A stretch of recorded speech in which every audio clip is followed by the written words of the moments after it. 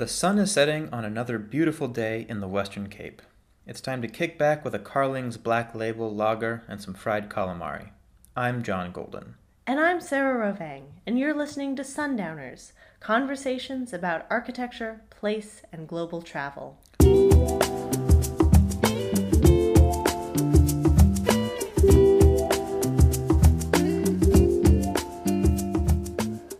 Hi, John. Hi, Sarah. Feels good to get out of the car and stretch our legs. Yeah, and the scenery here out on the Western Cape is a bit different from where we've been. Not so much on the lions, but these coastal birds are great. And the ocean mist is really helping to wash all of that mining dust off. Oh, come on, it's not been that bad. But it is definitely nice to be not in the car. We've put a lot of kilometers under our belt this week. Over 3,200 kilometers to be exact. That's about 2,000 miles for our U.S. listeners. We've actually driven through 6 of South Africa's 9 provinces and been to 2 mining towns and a port city before ending up here in Wilderness, a quiet little town on the Garden Route on the road towards Cape Town. We've spent yesterday and today actually out in nature, which has been a great opportunity to think back over the past week and what we've seen. We don't really have refined, deep lessons learned from our time on the road. Instead, we thought we'd just go over, a collection of observations that, hopefully, taken as a whole, gives a sense of what it's like to drive around in South Africa. So, Sarah, what have been some things that have caught your eye as you stared out the window of our illustrious Hyundai Accent? So many things, both big and small. It's definitely different from road tripping in the States, but it's also interesting to see what's kind of been universal. Right. Yeah, the kind of upmarket rest stop with a new McDonald's is basically the same in Limpopo as it is in Ohio. Also, the pacing on the road, kind of watching the affluence fade as you go from the, nice new gas stations in the suburbs out to these sort of dusty old Shell stations in small towns. It feels very much like the States in that regard, too. Speaking of gas stations, the gas station attendants have taken a bit of getting used to. They're everywhere in South Africa. And, they'll fill up your tank and wash your window for a tip. Usually, we've been doing about 3 rand or 20 cents. They'll also check your oil or tire pressure if you ask. Most of the time, they've been perfectly professional, and I guess it is a good way to create jobs here. Right, which is something that's desperately needed. But unfortunately, there have also been a couple of times when this whole swarm of attendants comes out and starts doing all of this stuff to our car, and then they all want a tip, and so it can be a bit overwhelming just going to the gas station. Yeah, the South African economy really places a heavy emphasis on tipping, and that's really not something I enjoy doing. Ideally, I think an economy should be set up so that people are paid a living wage and you don't have to go depend on tips to make ends meet. But as you mentioned, these tips are, I think, a really important part of the income for many folks. So, definitely happy to support people. No, of course, but it certainly has been a change from the U.S. And speaking of cars and tipping, the parking attendants have also taken a bit of getting used to.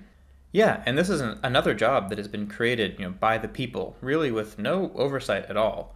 So in South Africa, anywhere you go to park, there will be an attendant who will help you find a spot, help you park your car, then watch your car while you're gone, and then guide you as you back out again. And, again, we've heard you want to tip somewhere in the 20 cents range for this service.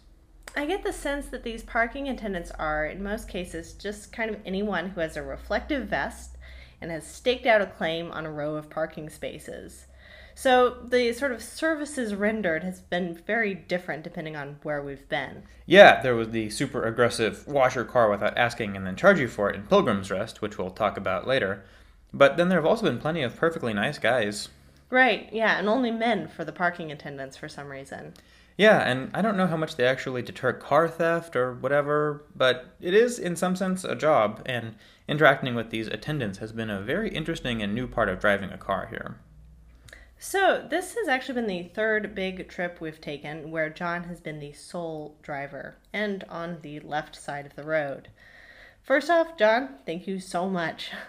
Also, I'm just kind of curious to hear how you feel it's going at this point. Driving on the left has been fine this trip. The main problem is that I still occasionally turn on the windshield wiper instead of the turn signal. But so far I haven't gone the wrong way down a road or anything like that. I remember the road trip in New Zealand, which was my first time driving on the left, being much scarier.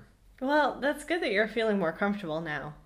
Although some of the destinations have been a bit More off the beaten path, I think, than we expected. Yeah, and I think we got a bit unlucky there, honestly. And really, I blame Google Maps. Rather than taking us on the nice big national highway that goes directly from Johannesburg to Kimberley, it sent us on another route that, while technically shorter in distance, involved like 45 minutes on an awful, awful dirt road. Not to mention the numerous times it has gotten the location of buildings wrong. Yeah, so Google Maps has not been doing great on this leg of the trip. It'll be interesting to see how it does in Japan and Chile. South Africa does seem particularly difficult with respect to those dirt roads because even relatively prominent local roads can spontaneously turn to dirt for long stretches. As was the case with our drive to Hogsback, which we talk more about in our newsletter. Another crazy thing on the roads here is that people go super slow. That's totally different from the US, where almost everyone is basically driving the speed limit, if not higher. Here it's rare to see someone driving the speed limit at all. And the speed limits are pretty low to begin with. Most highways kind of top out at about 100 kph, which is roughly 60 miles an hour. And the worst have been the semi-trucks. They are never at the speed limit and are usually way below it, like 40 kph. Obviously, it's good for them to slow down on the hills, but even on flat ground, they go super slow. It honestly has felt pretty unsafe. Definitely. And there are often cars that will just be going like two-thirds the speed limit for no apparent reason. I mean, sometimes it will be an older car that maybe can't go so fast, but we've also seen plenty of nice, newer cars going kind of scarily slow on the highway. So you've gotten a lot of practice passing cars on these single-lane highways. Yeah, and actually one nice habit of drivers here is that they'll often scoot over to the side to make passing easier. And then it's customary, as you pass them, to sort of flash your hazard blinkers to say thanks. And then the car you just passed will flash their hazards as if to say, "You're welcome." We picked up on this custom after watching our Uber drivers do that and asking them about it. And I think it's a nice thing. Yeah, also, as someone who pays a lot of attention to the built environment, I've really been enjoying the lack of billboards on roads here. Oh, definitely, me too. Yeah, I think both England and New Zealand also had basically no billboards. Makes you realize how awful and intrusive they are in the US. Although, while there may not have been many billboards, there have been plenty of other, shall we say, unexpected things on the side of the road here. The most prominent of which have been the pedestrians. People here seem to treat the road as much more of a usable space here than in the States. So you really have to watch out for hitchhikers or a shepherd walking across the highway after an errant goat or... Yeah, and the whole hitchhiking culture here is totally different from the States. And I think this is clearly another remnant of apartheid. Definitely, keeping all of the black workers outside of the cities and forcing them to commute, but also not giving them nearly enough money to buy a car, still has really had a lasting and very prominent effect on people today. So one workaround that people have come up with, since there's not really public transportation outside of the big cities, are these minibus taxis that sit maybe like 15 to 18 people. Yeah, and there doesn't seem to be any central dispatch for these. They seem really loosely organized, kind of continuing this theme of local community solutions to many of the problems facing the black communities. So apparently you hail these taxis with certain hand signs. So in Soweto, for instance, 3 fingers up means you want to go to the neighborhood of Orlando West, and 3 to the side means Orlando East. The drivers see those hand signs, and then they can decide if they can fit you in with all of the other people they've already picked up. Our guide in Soweto was telling us that these are still the most economical way of getting from Soweto to downtown Joburg, which is a journey that has basically remained unchanged since the apartheid era. Yeah, and I think he said that these taxis cost about 7 rand, or 50 cents, as opposed to the new city bus, which cost twice that. Right, so you see these taxis everywhere, both in cities and in rural places. But you also see plenty of regular cars stopping to pick up hitchhikers. And the hitchhikers here clearly come from a much wider economic spectrum than in the States.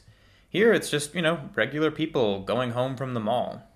So, yeah, I think one thing that we've taken away from all of this driving is how much the car has been a nexus for many of these bootstrapped, community-organized opportunities for economic development here. Yeah, and, despite how weird or occasionally uncomfortable these jobs and customs have made us feel, I'm definitely in favor of what people have put together here. The car is such a powerful, modern representation of freedom, particularly in South Africa, where the right of movement has been severely restricted for so long. So I think there's the basic economic aspect, as well as some potent symbolism. And this, of course, ties into the other striking feature of the roadside landscape here, the townships. Absolutely. So, quick history recap here.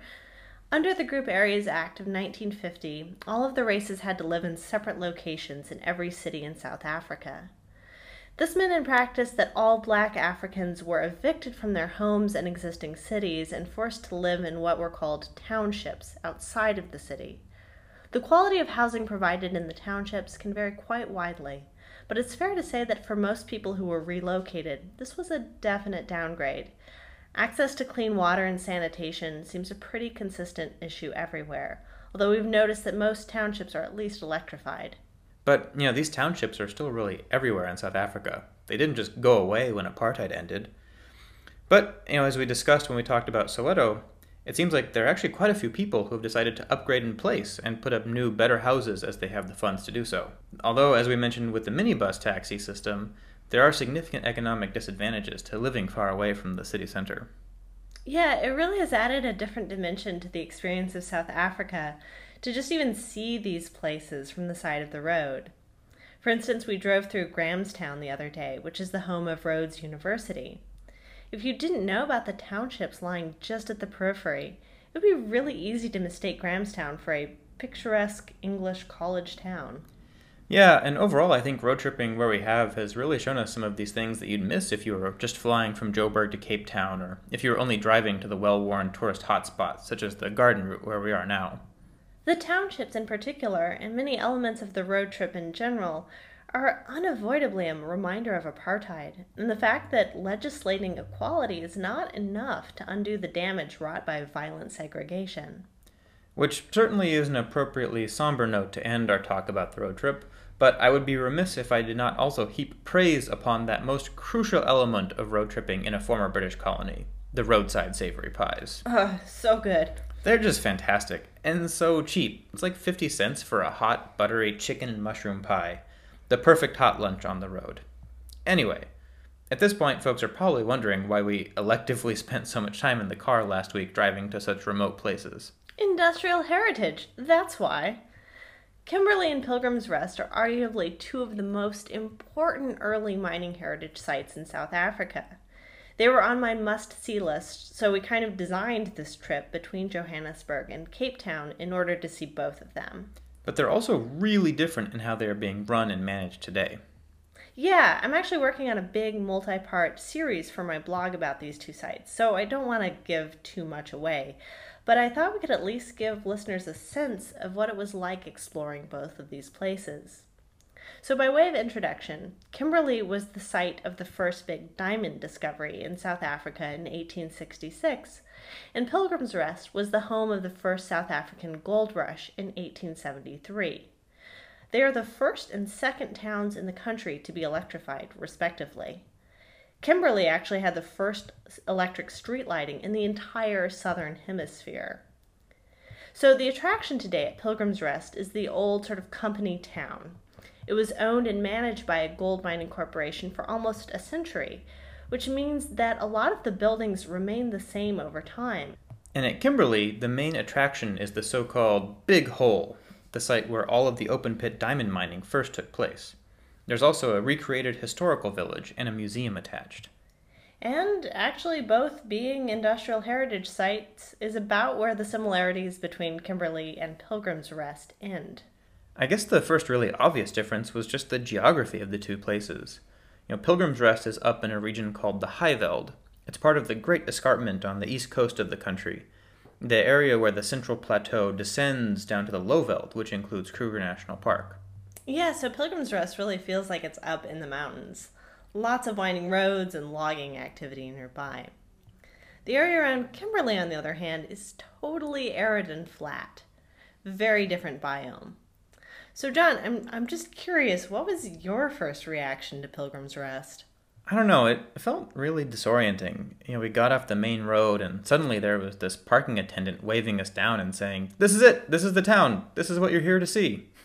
And yeah, we were in this low-density area that seemed to have some historic buildings, but not a lot going on.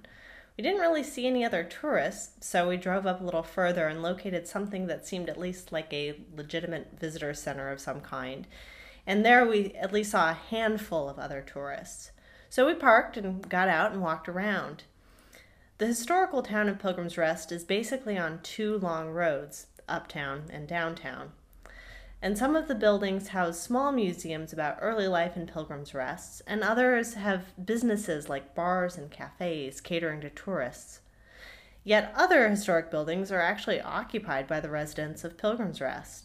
So most of the building stock is original, which is pretty impressive actually, and the bulk of it seemed relatively well maintained. Which was actually kind of strange because every other indicator pointed to this as being a town that had fallen on hard times. Yeah, it seemed clear that tourism clearly isn't bringing in enough money to support the people living there. We visited on a really pleasant Sunday afternoon, and during our visit saw at most a dozen other tourists altogether. And most of the other visitors were clearly most interested in Pilgrim's Rest graveyard, which at least from an aesthetic standpoint seemed to have the most universal appeal. Yeah, and there just didn't seem to be, any central organizing force uniting all of the various little museums and shops. It just felt very piecemeal. That was definitely true even of the visitor center, where there was a relatively new set of text panels next to dioramas and interpretation that were clearly several decades old. And most of the new interpretation actually just focused on a few key stories, most prominently on how the Boers used Pilgrim's Rest as a makeshift mint during the Anglo-Boer War, which was interesting, but it really didn't provide any connection to the architecture and the built landscape that had been preserved in the town, the things that are ostensibly the main attraction. And the residents we interacted with were just trying to make a living in what is clearly a struggling place. One of the big ways for residents to make money now is to wash the cars of people who come to visit Pilgrim's Rest without getting permission first, and then charge you for it when you return to your car. We felt lucky that we got away with only a window washing, for which the parking attendant charged us about $1.50. So after visiting Pilgrim's Rest, I wasn't really sure what to expect at Kimberley. Yeah, me neither. And it was very, very different.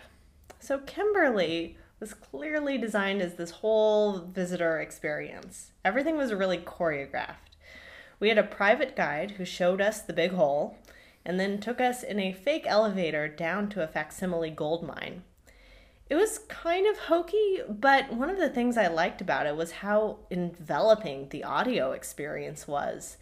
This was actually the first interpretive site that we've been to that really seemed to be making full use of audio as a tool. Yeah, the sonic quality of the underground chamber was really impressive. You could feel the vibration of the lower frequencies.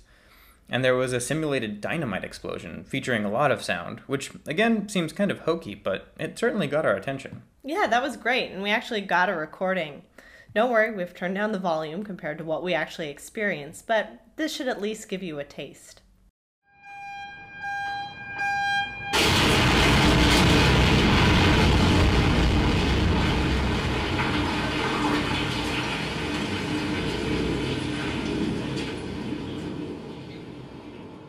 The experience of being, quote, underground was convincing enough that I actually felt pretty disoriented when our guide then led us directly out onto the main floor of the museum.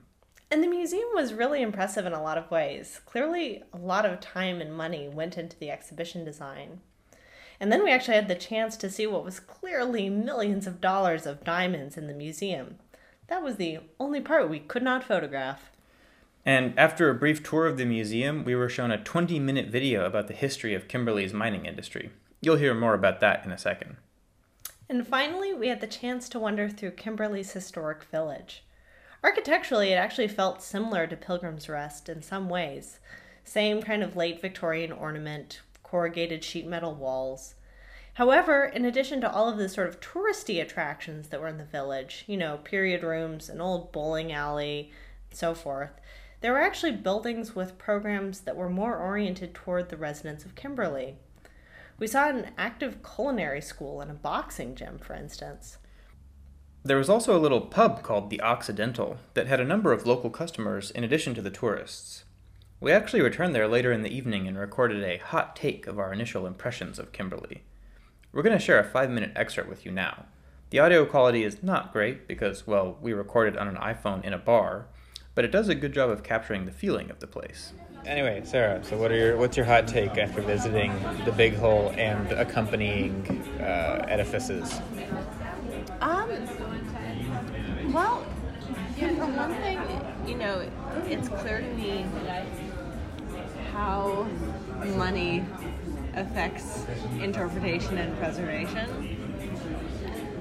Just the sort of production quality on some of the things that we saw today was pretty dramatically higher than a lot of other mines or sort of mining heritage sites we've been to. Yeah, no, absolutely. It was kind of stupendous how much money there was. I mean, there was even like a vault where you could go and see what I'm sure were millions of dollars of uncut and cut diamonds. I mean, yeah, it was clear that, and just like also seeing the number of employees around here who didn't have much to do because it's the low season. It seemed like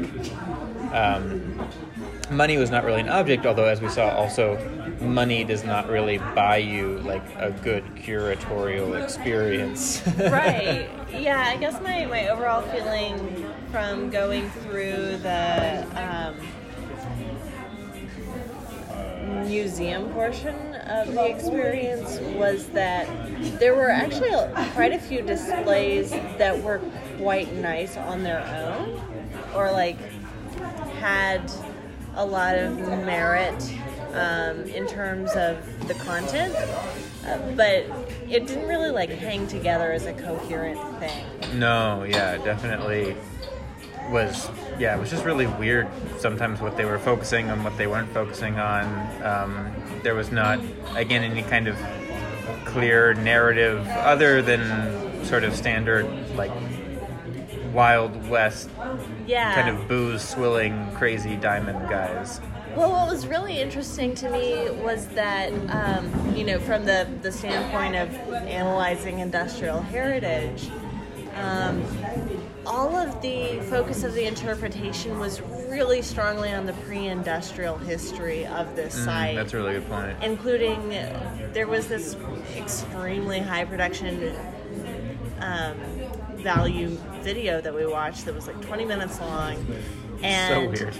it covered sort of the time frame from the discovery of diamonds here in the 1860s up until like 1881, at which point like they basically cut it off as soon as the mine consolidated and De Beers owned the whole thing. So you didn't get to see any of the aftermath, what happened actually during that period of monopolization and industrialization. So yeah, all of the focus was on this kind of romantic period where there were a bunch of different claims owners. And in that early period, when the mine was primarily under British control, black claim owners we saw were allowed on the site.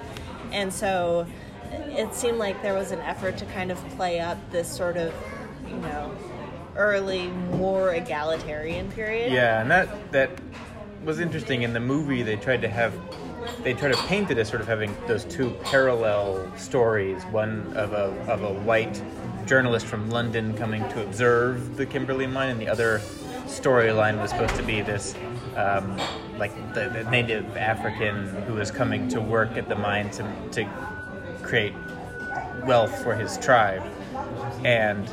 But I think this ended up spending like 80% of the movie on the white guy and 20% on the black guy. Yeah. And it was kind of they clearly just wanted to talk about the great white men who consolidated De Beers and that kind of initial struggles. And yeah, the whole exhibit was very little on the